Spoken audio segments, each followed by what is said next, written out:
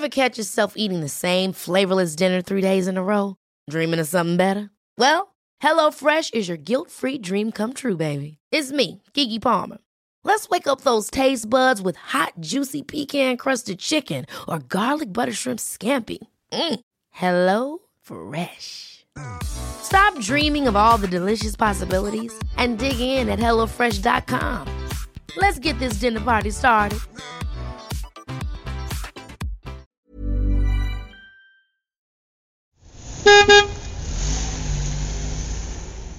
Nowadays, it's very important for us to know who to trust, lalo na sa pagbili ng sasakyan. Sobrang daming pwedeng pagpilian pero iilan lang ang totoong maaasahan. Who doesn't want an easy and convenient car buying process? Who should we trust to get all your car buying needs?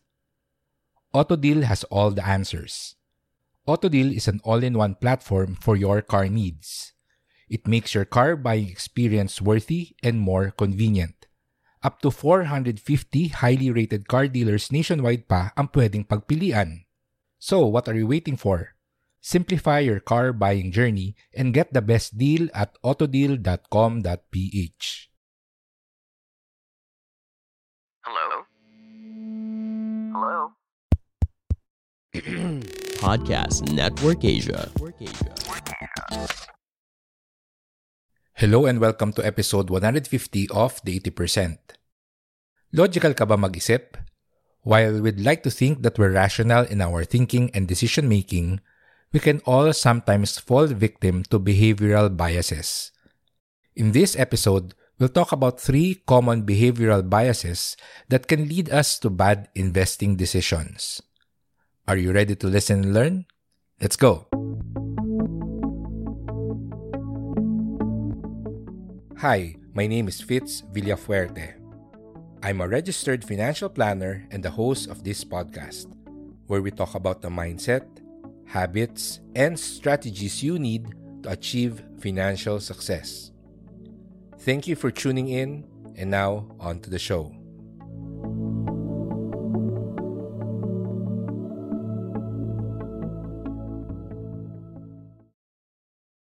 Behavioral biases are the irrational patterns of thinking and decision-making that affect our judgments and actions.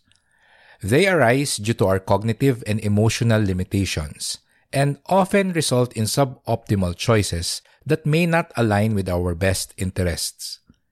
Ito yung mga sandali na hindi natin masyadong pinag-iisipan yung mga desisyon natin dahil yung isip or utak natin nag-shortcut na sa pag-a-analyze. Nag-assume tayo sa mga bagay na hindi naman pala tama or nagpadala tayo sa emosyon or sinunod natin yung kutob or intuition or instinct natin. 3 of the most common behavioral biases na siya ring pag-uusapan natin dito sa episode ay ang overconfidence, loss aversion, and confirmation bias. Let's start with overconfidence.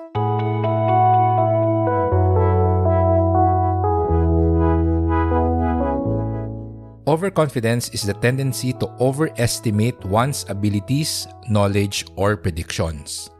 It stems from a subjective belief that one's skills and abilities are better than the objective reality. Feeling mo magaling ka talaga than what you actually are. And this bias often leads people to take excessive risks, make hasty decisions, and ignore warning signs that suggest their beliefs might be wrong. For example, imagine you are a stock trader who has been experiencing a series of successful trades in the stock market. Sunod-sunod yung panalo mo. At dahil dito, naging overconfident ka. So sa next trade mo, baka hindi ka na masyadong mag-research or mag-analyze. You begin to follow your instinct and forgo doing thorough fundamental and technical analysis. And more often than not, this carelessness can lead to losses. One way to avoid overconfidence bias is to stop yourself from making impulsive decisions. When it comes to making financial decisions, don't be lazy in doing thorough research. Establish and follow an objective process when analyzing investments, trades, or financial products. It helps to have key indicators that will lead you to an objective conclusion rather than following your intuition.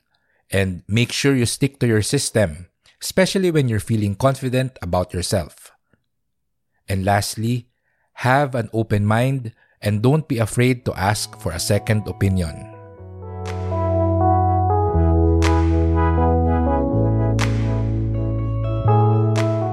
Now, let's move on to loss aversion. Na-mention na natin itong bias na to sa episode 22 when we talk about the sunk cost trap. If you haven't listened to that episode yet, then magandang isunod mo yon after mo pakinggan ito. Anyway, loss aversion is the tendency to feel the pain of losses more intensely than the pleasure of gains. And this bias often leads people to avoid taking risks even if the expected benefits outweigh the potential risks. For example, mas gusto ng karamihan ang mag-invest sa time deposit kasi sigurado yung returns kahit na napakaliit. Maraming ayaw mag-invest sa stock market kahit na historically, mas malaki ang potential returns nito over the long term. Kasi may risk na bumaba or mabawasan ang value ng investment mo in the short term. At ayaw nga natin na nakikitang negative ang stock portfolio natin. This bias makes people avoid losses rather than acquiring gains. They'd rather not lose money instead of risking a potentially higher gain. It's also the reason why an investor will focus obsessively on one stock that's losing money, even if all the rest of their stock portfolio is in the black.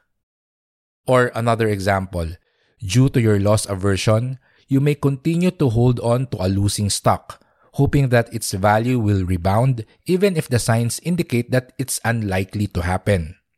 This can lead to missed opportunities to invest in better performing assets, or worse, you'll incur more losses as the value of the stock continues to decline. Sa mga stock traders, ito yung mga naiipit.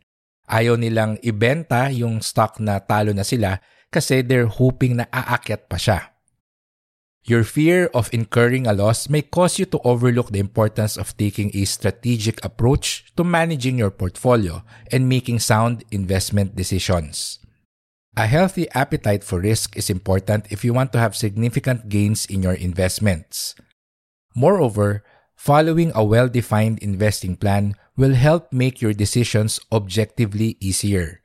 You'll avoid wondering if it's time to cut your losses or if you should ride the volatility. You just have to follow your plan. Lastly, understand that a bad decision is different from a bad outcome.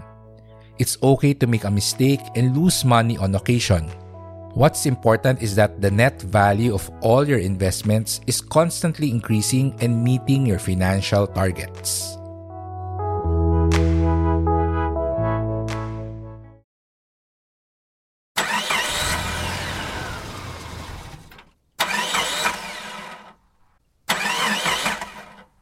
Mahirap talagang maiwan ng taong mahal, pero mas mahirap ang masiraan ng kotse sa gitna ng daan. Don't let this happen again. It's time to upgrade with AutoDeal, an all-in-one platform for your car needs. Para sa sulit and wide selection of promos and trustworthy sales agents, sagot na ng AutoDeal yan. AutoDeal can bring you one tap closer to your dream car with more than 450 highly rated partner car dealers nationwide. So, no need to worry for your next road trip. Visit autodeal.com.ph to get the best car deals.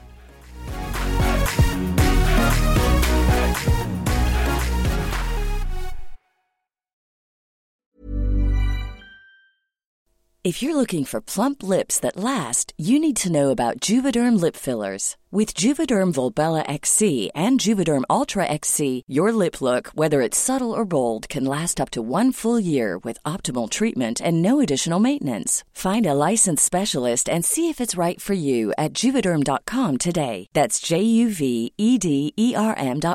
Add fullness to lips in adults over 21 with Juvederm Volbella XC or Juvederm Ultra XC. Do not use if you have severe allergies or a history of severe allergic reactions, or if you're you're allergic to lidocaine or the proteins used in Juvederm. Tell your doctor if you have a history of scarring or taking medicines that decrease the body's immune response or that can prolong bleeding. Common side effects include injection site redness, swelling, pain, tenderness, firmness, lumps, bumps, bruising, discoloration, or itching. As with all fillers, there's a rare risk of unintentional injection into a blood vessel, which can cause vision abnormalities, blindness, stroke, temporary scabs, or scarring. For full, important safety information, visit Juvederm.com.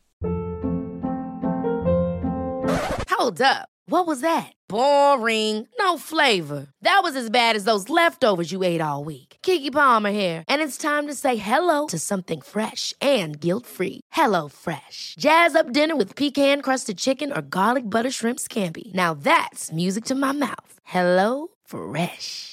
Let's get this dinner party started. Discover all the delicious possibilities at HelloFresh.com.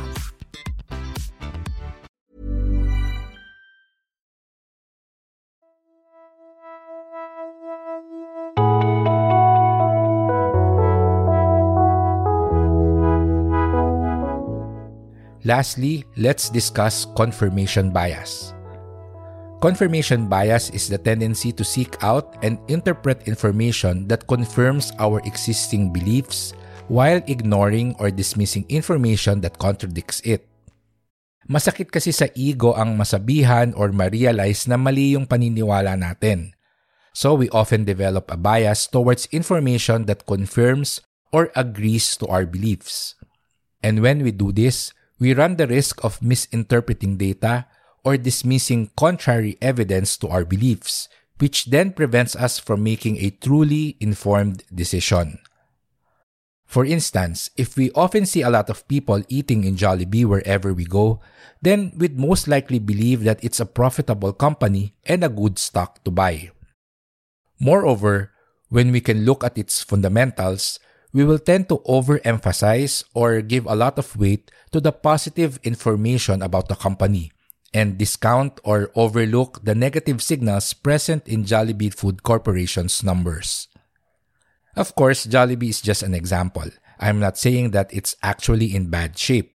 I simply use Jollibee to illustrate confirmation bias because the company has a generally positive image among us Filipinos.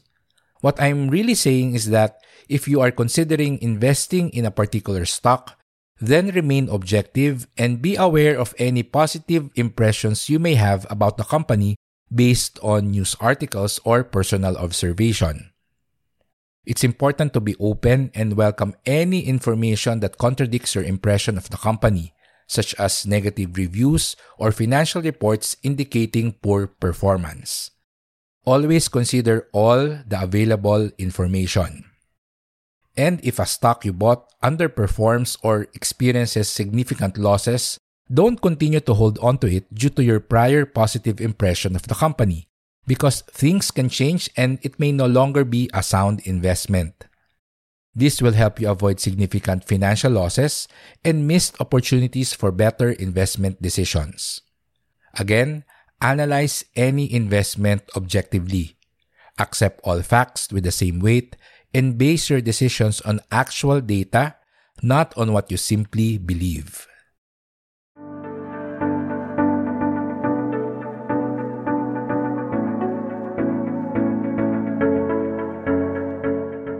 To address overconfidence, you should diversify your portfolio, which helps to avoid becoming too attached to a particular investment or asset type. Remember to conduct thorough research and seek out advice to help you make more informed decisions. On the other hand, you should set clear investment goals or long-term financial objectives. Having these will help you stay focused on the big picture and avoid getting sidetracked by short-term fluctuations in the market. Be objective and follow a well-defined investing plan to avoid loss aversion. Meanwhile, getting a second opinion and considering alternative explanations can help you avoid getting too narrowly focused on a single perspective, while testing your assumptions and maintaining objectivity can help you avoid confirmation bias and identify any blind spots in your thinking. Lastly, keep an open mind and rely on evidence-based reasoning and analysis to help you make more informed decisions that support your financial goals.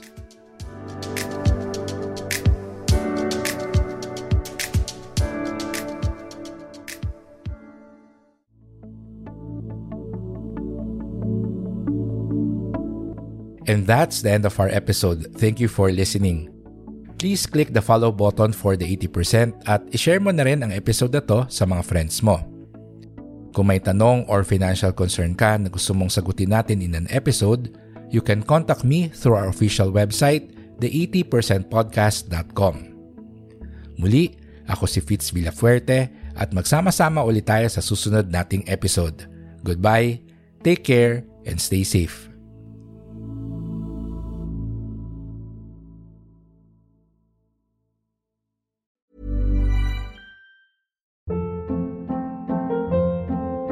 Hold up. What was that? Boring. No flavor. That was as bad as those leftovers you ate all week. Keke Palmer here, and it's time to say hello to something fresh and guilt-free. Hello Fresh. Jazz up dinner with pecan-crusted chicken or garlic butter shrimp scampi. Now that's music to my mouth. Hello Fresh. Let's get this dinner party started. Discover all the delicious possibilities at HelloFresh.com.